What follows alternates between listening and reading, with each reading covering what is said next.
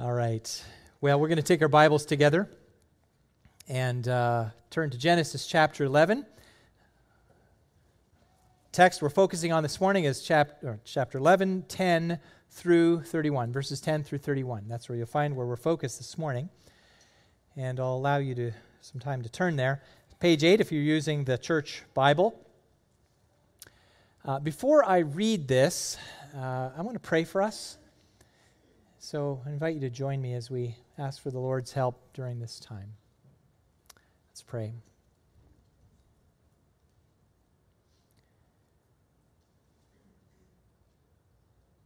We sang a few moments ago, "It is well with my soul." And it can be well with our souls because we know our sins have been nailed to the cross. And where we find that truth is in your word. And so, Father, indeed, it is a true thing to say, if we take your word to heart, it will be well with our souls. And that's my prayer for all of us this morning, that as we hear your word, that it will be well with each of our souls. So we ask, Father, that you would use this time of proclaiming your word, accomplish in us what a mere man cannot do. We ask that you do that by your Holy Spirit. And so, Lord, cause Christ himself to be exalted in this time. And we ask it in his name. Amen. I have shared recently that I started looking into my own ancestry. Actually, I kind of stumbled into it. I was looking for a sermon illustration, and then I just kept going. But I didn't get very far in terms of what I found out. My ancestors are Czech immigrants, so I couldn't really find anything beyond my own grandparents on my mother's side. And on my father's side, I got as far as my great-grandfather, and I was able to download a picture of the ship that he came in on, and likewise the ship that my great-grandfather came on. They came separately, where they landed in Montreal and then eventually made their way to Minitonas, Manitoba. I don't have much. And I think the reality of it is that really who cares about some Czech immigrants? In fact, when you're poor and you don't have much, you're not really concerned about preserving the information from your family. I've stopped my search, though, because it's really kind of expensive. If you've ever been on one of those apps, they suck you in with the free month, and then all of a sudden you're paying $40 a month. Thinking, $40 a month for what? So I'm done. I'm done with that. My ancestral line is really not that interesting, and it's really no value for my faith. But when we turn to the Bible, there is far more than interest and curiosity to include a list of descendants like we're going to read about now. So I've set it up that way because this matters. Now I'm going to read from Genesis chapter 11, 10 through 31. And the temptation would be just a bunch of names, tune out. So I'm encouraging you to follow along in your own Bibles. So let's hear the word of the Lord together. Genesis chapter 11. These are the generations of Shem. When Shem was 100 years old, he fathered Arpachshad 2 years after the flood. And Shem lived after he fathered Arpachshad 500 years and had other sons and daughters. When Arpachshad had lived 35 years, he fathered Shelah. And Arpachshad lived after he fathered Shelah 403 years and had other sons and daughters. When Shelah had lived 30 years, he fathered Eber. And Shelah lived after he fathered Eber 403 years and had other sons and daughters. When Eber had lived 34 years, he fathered Peleg. And Eber lived after he fathered Peleg 430 years and had other sons and daughters. When Peleg lived 30 years, he fathered Reu. And Peleg lived after he fathered Reu 209 years and had other sons and daughters. When Reu had lived 32 years, he fathered Serug. And Reu lived after he fathered Serug 207 years and had other sons and daughters. When Serug had lived 30 years, he fathered Nahor. And Serug lived after he fathered Nahor 200 years and had other sons and daughters. When Nahor had lived 29 years, he fathered Terah. And Nahor lived after he fathered Terah 119 years and had other sons and daughters. When Terah had lived 70 years, he fathered Abram, Nahor, and Haran. Now these are the generations of Terah. Terah fathered Abram, Nahor, and Haran fathered Lot. Haran died in the presence of his father Terah in the land of his kindred, in Ur of the Chaldeans. And Abram and Nahor took wives. The name of Abram's wife was Sarai, and the name of Nahor's wife, Milcah, the daughter of Haran, the father of Milcah and Ishak. Now Sarai was barren. She had no child. Terah took Abram, his son, and Lot, the son of Haran, his grandson, and Sarai, his daughter-in-law, his son, Abram's wife, and they went forth together from Ur of the Chaldeans to go into the land of Canaan. But when they came to Haran, they settled there.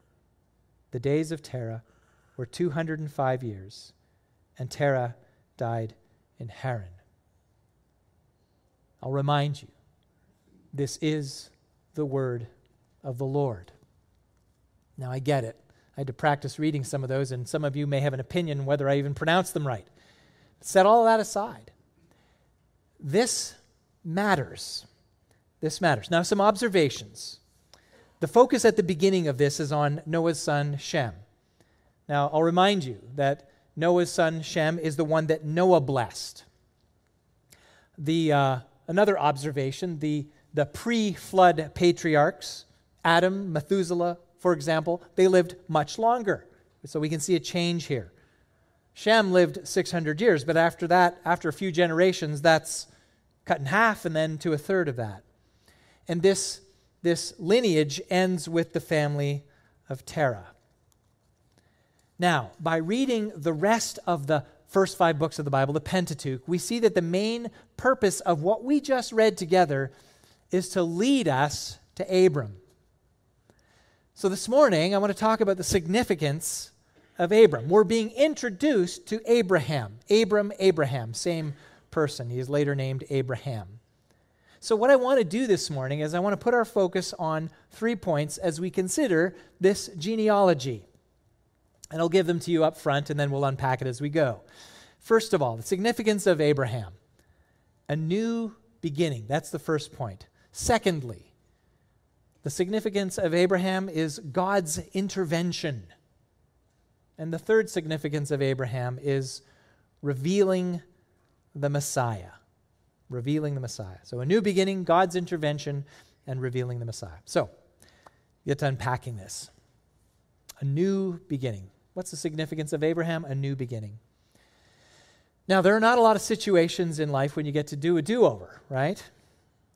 Life's not like a computer. You know, when you get that blue screen of death, what do? Well, you just wipe out the operating system, start again, right? It's like nothing ever happened. Hopefully you've saved your data. But it's not like that in life, is it? With relationships. You don't get a do-over. If you have hurt or betrayed a loved one, you can't erase the past or entirely eliminate the hurt, even if you are forgiven, right? We get that. And the human race as a collective,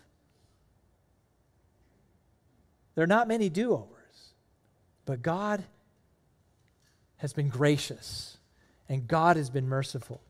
And he has given his image bearers, the human race, a do-over, effectively a new beginning. Abram, in our text, represents a new beginning. But I want to tell you, it was not the first. He was not the first new beginning. God's plan, of course, for humankind, if we go back to the beginning of Genesis, is that he would dwell with a man, that man would dwell with him, that there would be this close fellowship. And that Garden of Eden was a kind of a temple, if you will, where the man and the Lord dwelled together, and that the man could delight in the presence of the Lord. Now, when Adam and Eve sinned, They broke that trust, and they were ultimately banished from the Lord's presence. 10 generations passed, and we read that man had grown so corrupt that the Lord just simply determined to wipe out every breathing creature on the earth along with man, except for Noah and his sons and their wives, his own wife, and representative animals. Noah was the do-over. And we're told in the Bible that he is a righteous man, that he was blameless in his generation, that he walked with God. But it didn't take long for things to fall apart again. Not long after leaving the ark. Well, let's call it Noah's incident of his indecency. That was his drunkenness, where he lay naked in his tent. And Ham saw it, told his brothers. Ham probably shamed his father Noah to his brothers. Noah heard of it and brought a curse on Ham, but ultimately brought that curse on Ham's son Canaan. But in that context, the Lord, through Noah, brought a blessing to his son Shem. Shem sought to honor his father in the moment of his moral weakness. That blessing on Shem was really foreshadowing a unique people from among the nations of the earth.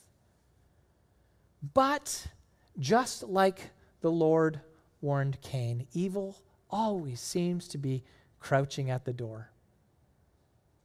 It's just there. It seems to find its way back in. And that trajectory of evil is revealed in a kind of a veiled way back in chapter 10. And I'll remind you what it says. I don't know that we read this directly last week, but in the middle of that, what are called the Table of Nations, we see this verse in 10:25. To Eber were born 2 sons. The name of the one was Peleg, for in his days the earth was divided. Now we find out what that means in chapter 11. We dealt with that last week. But Peleg's name means divided. Divided. His name is effectively associated with the time in history when Babel was established. Babel is referred to in the beginning of chapter 11, verses 1 through 9. It's that city that was built to the glory of man, not to the glory of God. And that city effectively represented rebellion. The heart of man rebelling against the Lord. And as a result of that, they had pulled away from the Lord. They had divided themselves from the Lord. They had separated themselves from the Lord, and they were seeking to exalt themselves. They wanted to make a name for themselves. And so what did the Lord do? He confused their language. He divided them from one another because they had distanced themselves from the Lord. Now you might be asking, what does this have to do with Abram? And why am I bringing it up?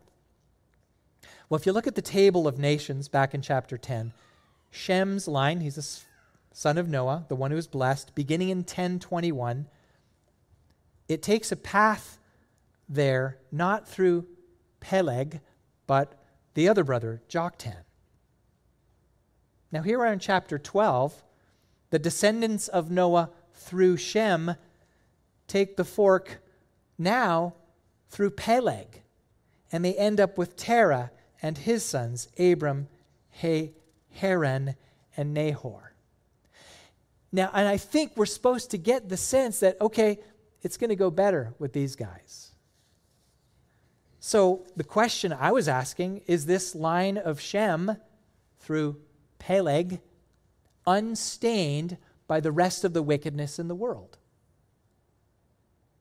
The answer is no. And all we have to do is look at where they are living. So I'll take you back to our text, verses 27 through 32. You have to be following in your Bible to kind of track with me on these things. Verses 27 through 32 in our text provide us with the details about Terah's descendants. Verse 28 tells us they are living in Ur of the Chaldeans.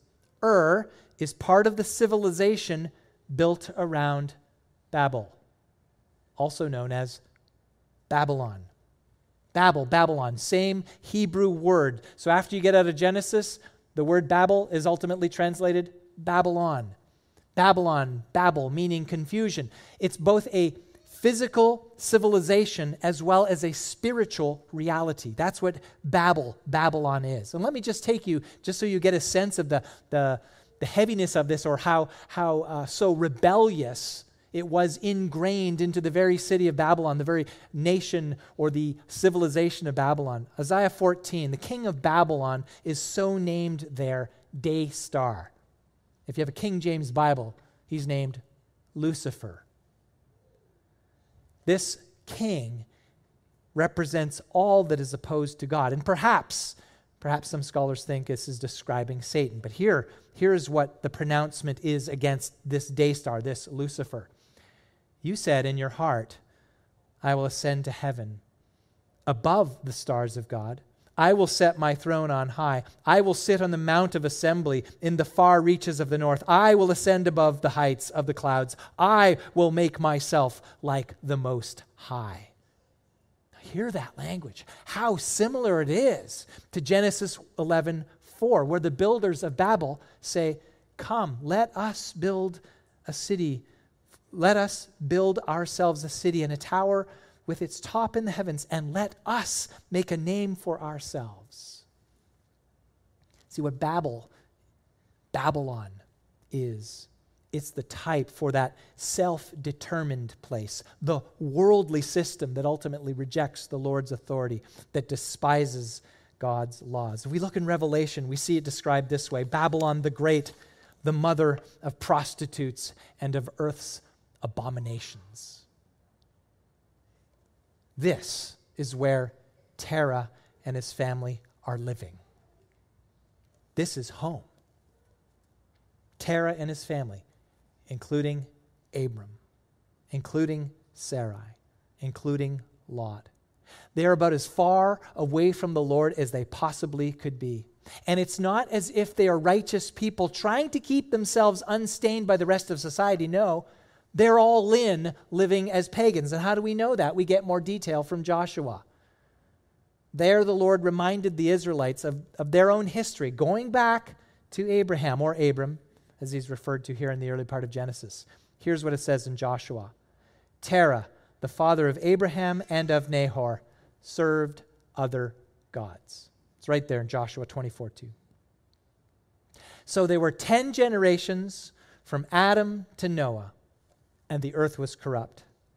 We have 10 generations from Noah's son, Shem, the blessed son, to Abram. And what are they doing? They're worshiping idols. So what now? Another reset? Another do-over? Now we know from the Noah story that God promised not to wipe the earth out again. He wasn't going to do that.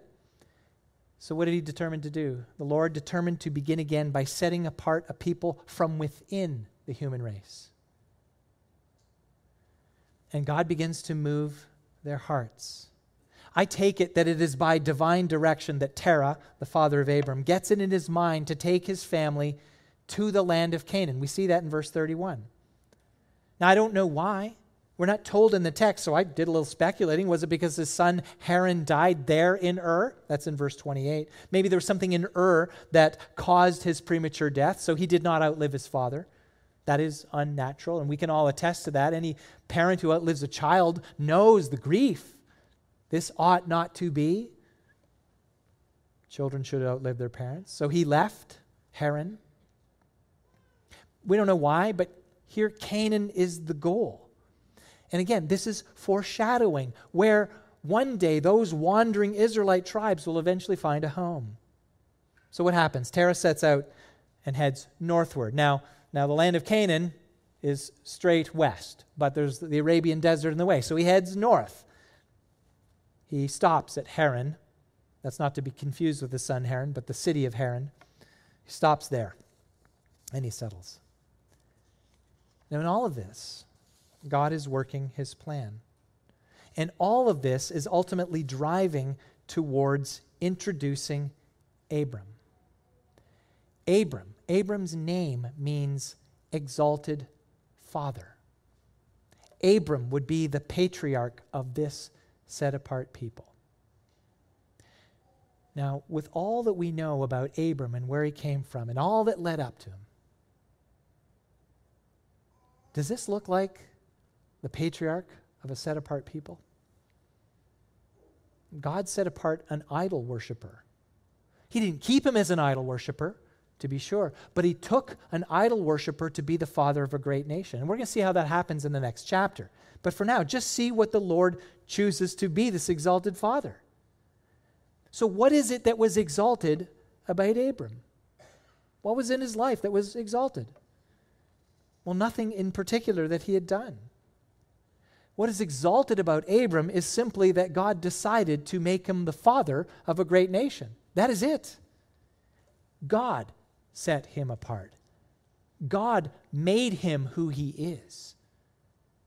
God didn't choose him because he looked and saw a particularly righteous man. God picked Abram and determined that he was going to be the father of a great nation, a set-apart people. It would be a new beginning, not only for the human race as a select people from within them, but also a new beginning for Abram himself. Now listen, brothers and sisters, if you're in Christ today, that means you have trusted in him. That is to say, you have trusted in Jesus' death on the cross, that it was for you. You know, in looking to Christ, that he is the Son of God who became a man, so that at his death all your sins could be forgiven. He is the one who ultimately paid your moral debt before God. And if you've looked to him in faith, you truly believe that he rose from the grave on that third day, that he has in fact conquered the power of sin and death, and that he in his death and resurrection grants that same power of life to all who believe in him. So let me ask you, if this is you this morning, what part did you play in this? What did you do? Again, did Abram make himself the exalted father? No, it was God's doing. Did he think about how he might begin a new society that honored Yahweh? Was that in his mind? No, he bowed down to idols in Babylon like the rest of those who lived in Ur among the Chaldeans. Abram brought nothing at all to the table. I want to assure you, brothers and sisters in Christ, that is true for each of us as well. Your new beginning was all of God's doing. If you're in Christ today, it was all of God's doing. The Apostle Paul writes, I quote this often, 2 Corinthians 5:17, perhaps you memorized it. Therefore, if anyone is in Christ, he is a new creation. The old has passed away. Behold, the new has come. Think about that phrase, new creation. If anyone is in Christ, he is a new creation. See what that verse does not say? I think is telling. Now, I understand there's some ways that people describe a believer in Jesus, a Christian. And they might say it this way: if anyone is in Christ, he changed his life. If anyone is in Christ, he took a different path. If anyone is in Christ, he pulled himself up by the bootstraps. If anyone is in Christ, he found Jesus.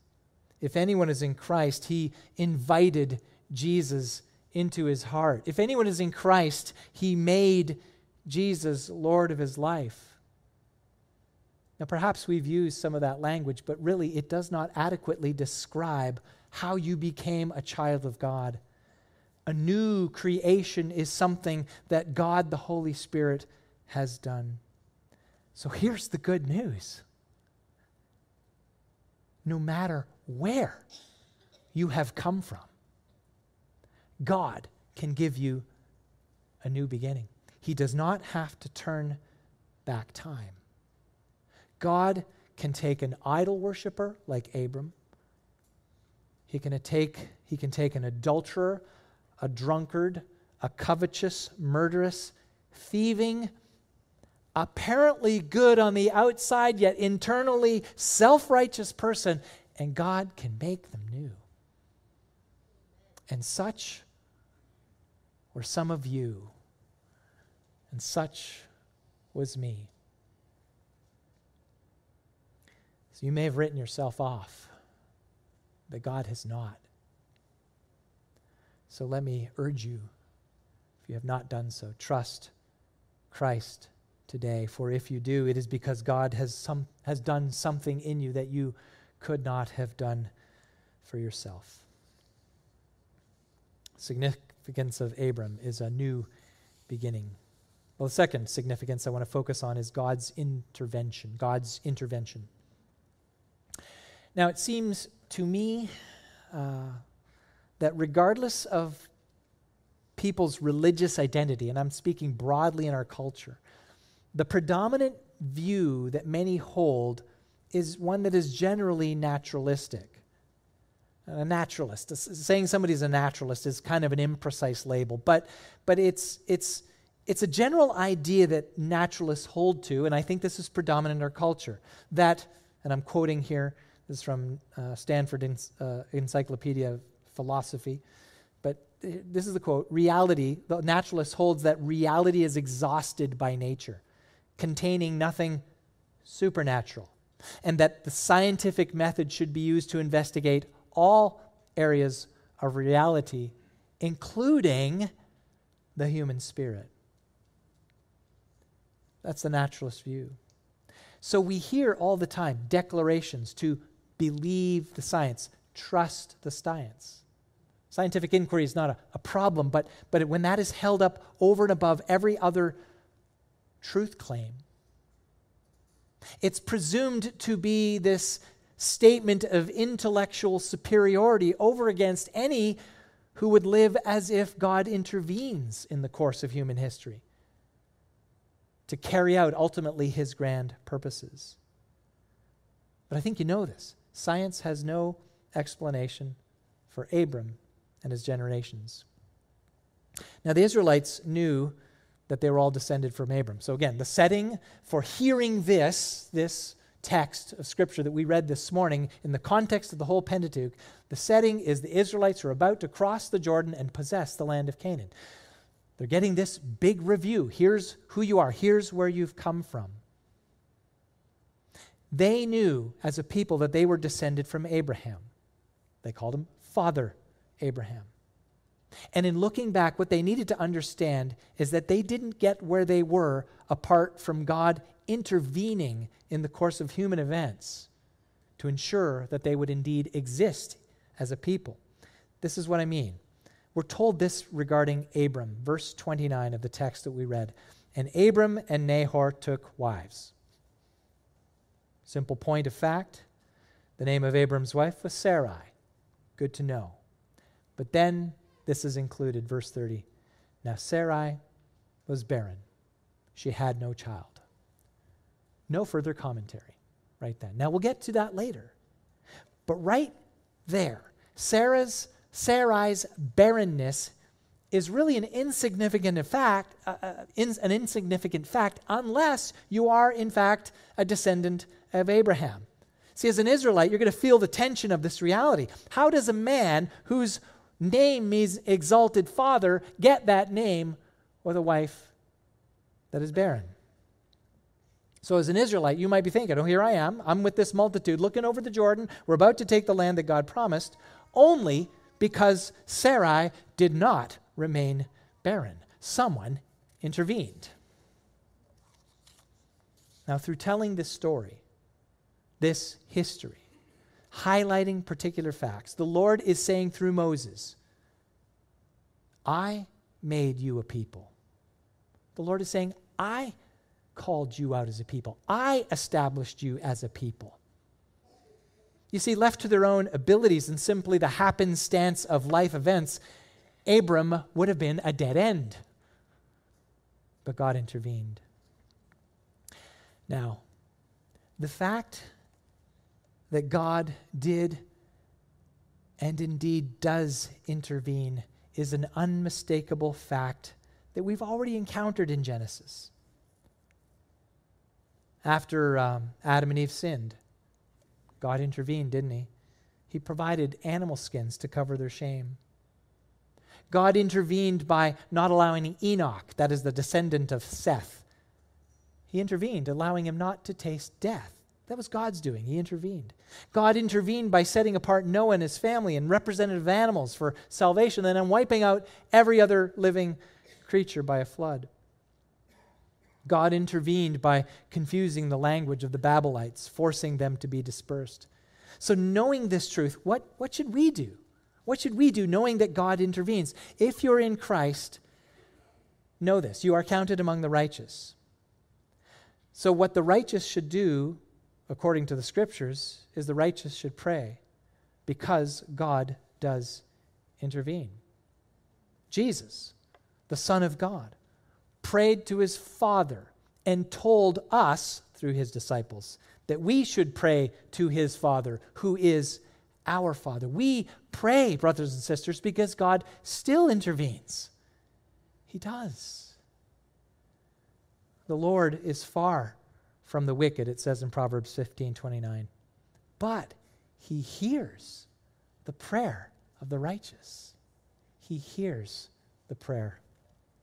James writes that we should pray for healing, both physical and spiritual. James 5:16 says, confess your sins to one another and pray for one another, that you may be healed. And then we're told just straight out, the prayer of a righteous person has great power as it is working.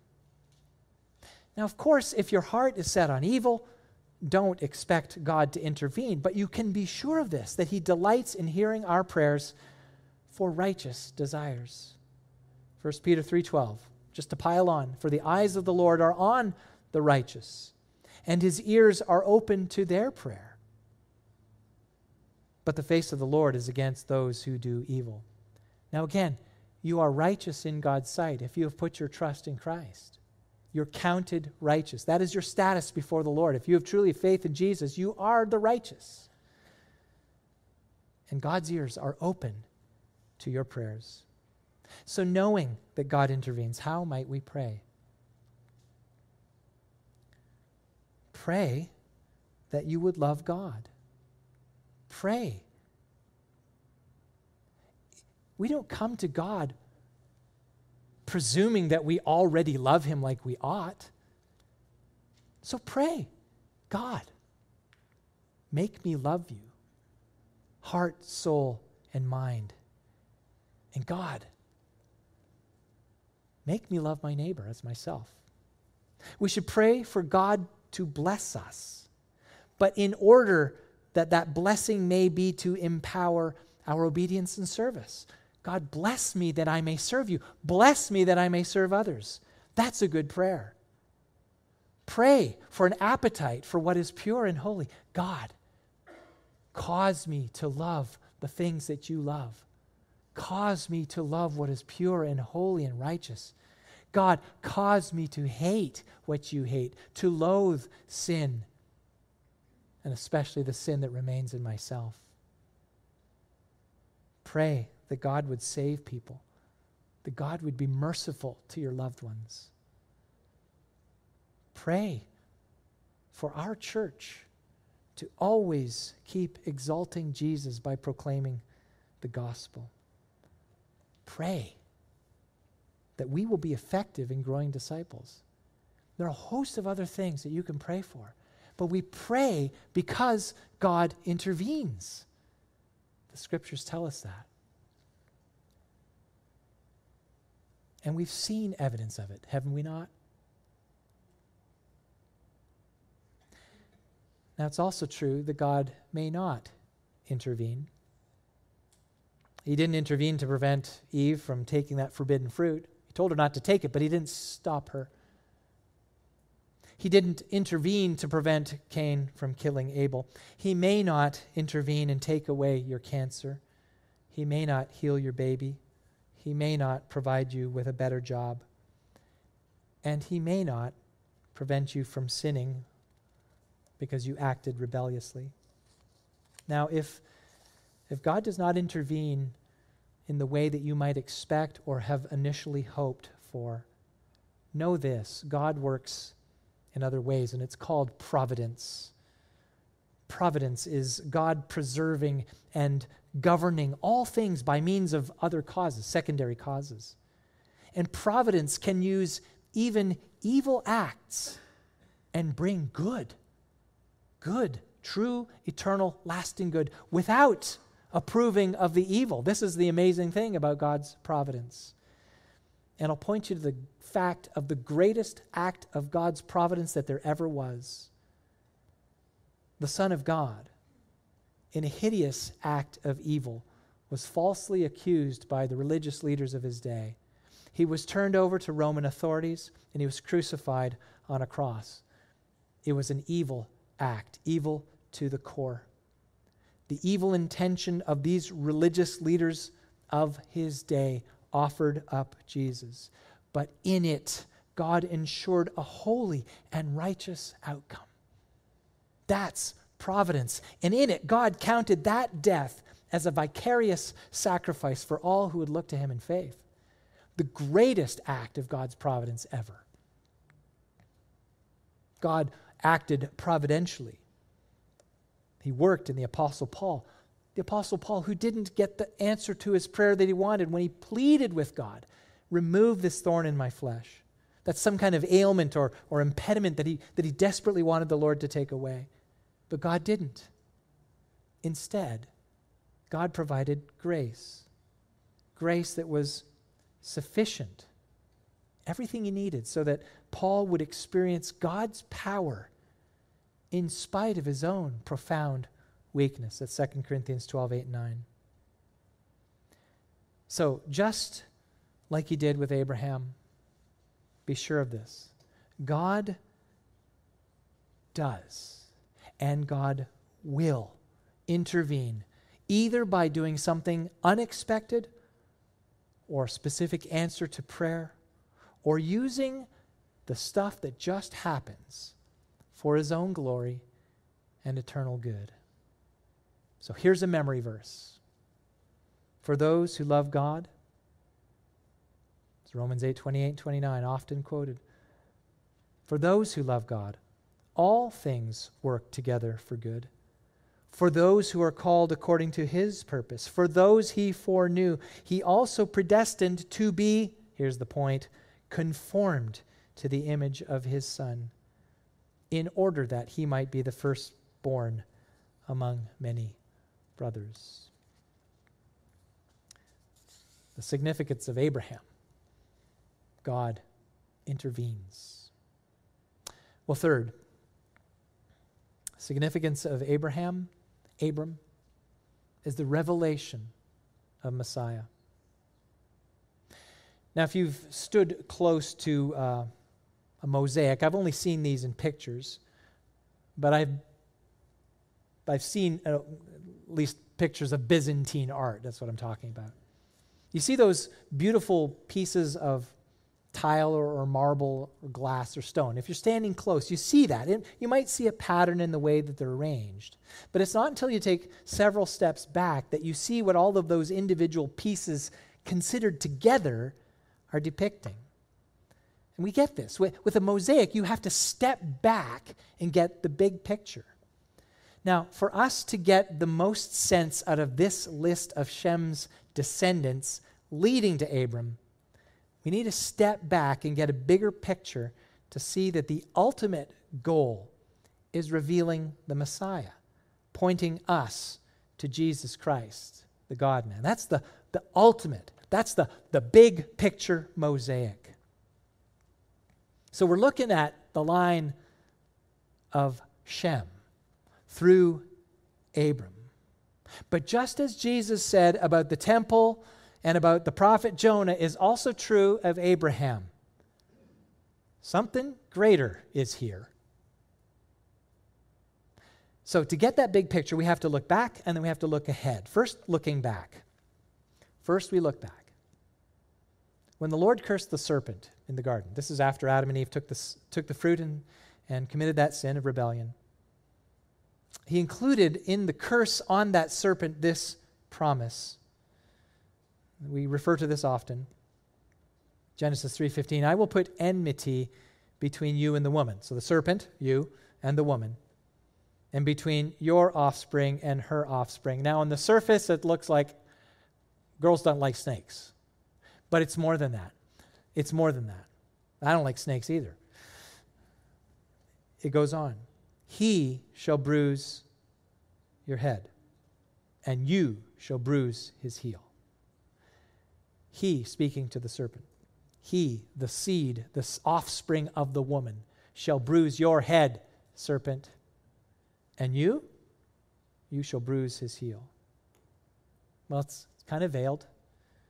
What does this mean? It means that God's promise that the seed of the woman in Genesis 3:15 would have his heel bruised by the serpent, while the serpent would be bruised or crushed by the seed of the woman. And so from Seth to Noah to Shem to Abraham, Genesis has been leading us to look for that offspring. Now here we are at Abram. And what do we got to do? We got to look forward now. Looking forward. People along the way who were descended from Abraham, who were descended from Noah, Seth, and Adam before them.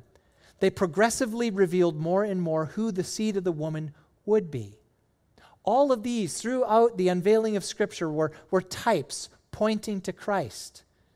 Reading through the rest of the Old Testament, we're still looking for the offspring. We find out that he is a prophet, like Moses, but better.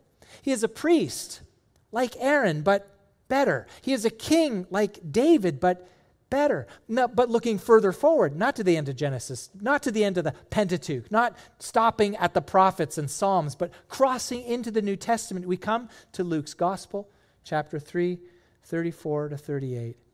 And what you're going to see there is that Luke lists this genealogy, and it lines up with Genesis 11, 10 through 28. And it lines up with Genesis 5.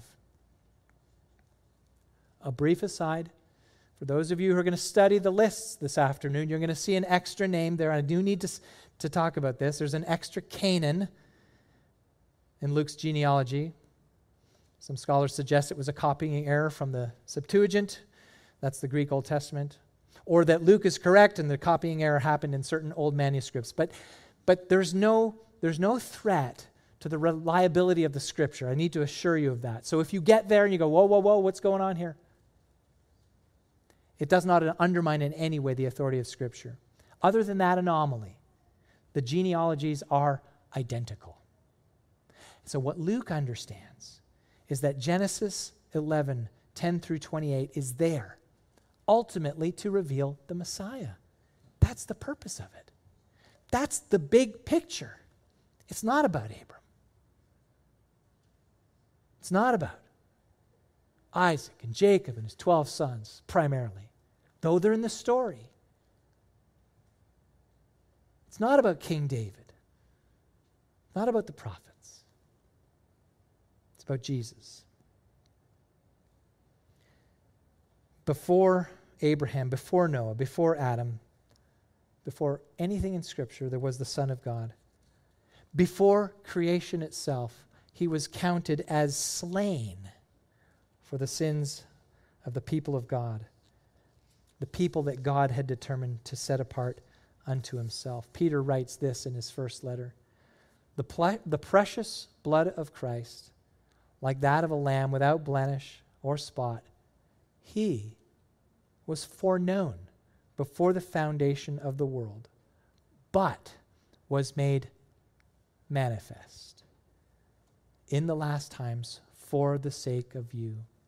1 Peter 1, 19 and 20. So yes, the Messiah was revealed for our salvation. That is true. But I want to suggest to you, brothers and sisters in Christ this morning, there is an even greater reason. We get the great eternal benefit of salvation in Jesus Christ because he was revealed, yes. But there's a bigger reason. And we find this in Philippians chapter 2. I read this often. Christ Jesus, who though he was in the form of God, did not count equality with God a thing to be grasped, but emptied himself by taking the form of a servant, being born in the likeness of man, and being found in human form, he humbled himself by becoming obedient to the point of death, even death on a cross. Now that's what he did. Why? Verse 9. Therefore, God has highly exalted him and bestowed on him the name that is above every name, so that, it's critical, at the name of Jesus, every knee should bow in heaven and on earth and under the earth, and every tongue confess that Jesus Christ is Lord to the glory of God the Father. You see, the purpose for Jesus being revealed as the Messiah is that he would be exalted before all creation, that he would be worshipped. So that's the reason for the genealogy from Seth to Abram. And I'm not overstating this. The purpose of it is that Christ would be exalted. That Christ would be exalted is the reason for Adam. It's the reason for Noah. It's the reason for Abraham, for Moses, for David, all the prophets, the apostles. He is the reason for the church. He is the reason for creation itself. And exalting Christ is the reason for you. We exist, brothers and sisters, primarily as a means for exalting Christ. That's why we exalt him when we gather together. Now, if you don't know this fact, there are a lot of people who claim to be Christians because they've said they've trusted in Jesus. He forgave my sins. But if you forget that the primary reason for it is the exaltation of Jesus, the Son of God, you're at risk of going off the rails. And you will come to the point in your life when you're wondering, is it even worth trusting and following Christ? Earlier this week, there's no secret because it's on Facebook, a former church member, he moved away several years ago. He announced to his own church, where he is now a member, or at least was, he announced this on Facebook and all his virtual connections, that he no longer holds to the inerrancy of Scripture. And this lengthy post that he put down, which shocked me and others here who know him, he reveals the reason. He intends to pursue a homosexual relationship. Now, I'm not denying that he's got real temptations. I'm not denying that he has desires and that he has had perhaps those desires for a long time. But it comes down to this, and this is my conclusion. I don't think he sees it. He wants to live not for the glory of Jesus, but for his own passions. That's just what it comes down to. If we look at trusting in Christ as the means to affirming what we just want to do all along, then we're not really trusting him. If we don't see that the whole purpose of our existence in being brought to faith in Jesus is so that Christ himself could be exalted, then we're at great risk of going off the rails. So brothers and sisters, keep as your primary motivation. Keep Jesus before you. He is the reason for a genealogy. He is the reason for this church. He is the reason for you. We face that decision every single day. Every moment of every day. Is the thing I'm going to do in this next moment for the glory of Jesus or for my own? Got to answer that question. Well, the genealogy is there to reveal the Messiah. And the Messiah has been revealed so that all creation could bring glory to him. So that's what I see in this genealogy. If you're far from Christ, there's an opportunity for a new beginning. God can take anyone. So don't think you're beyond the possibility of saving. And know this, believers, God intervenes. Pray. Pray. Let's gather to pray together. Let's pray in care groups. Let's be in prayer, trusting that God intervenes for his own glory and for your good.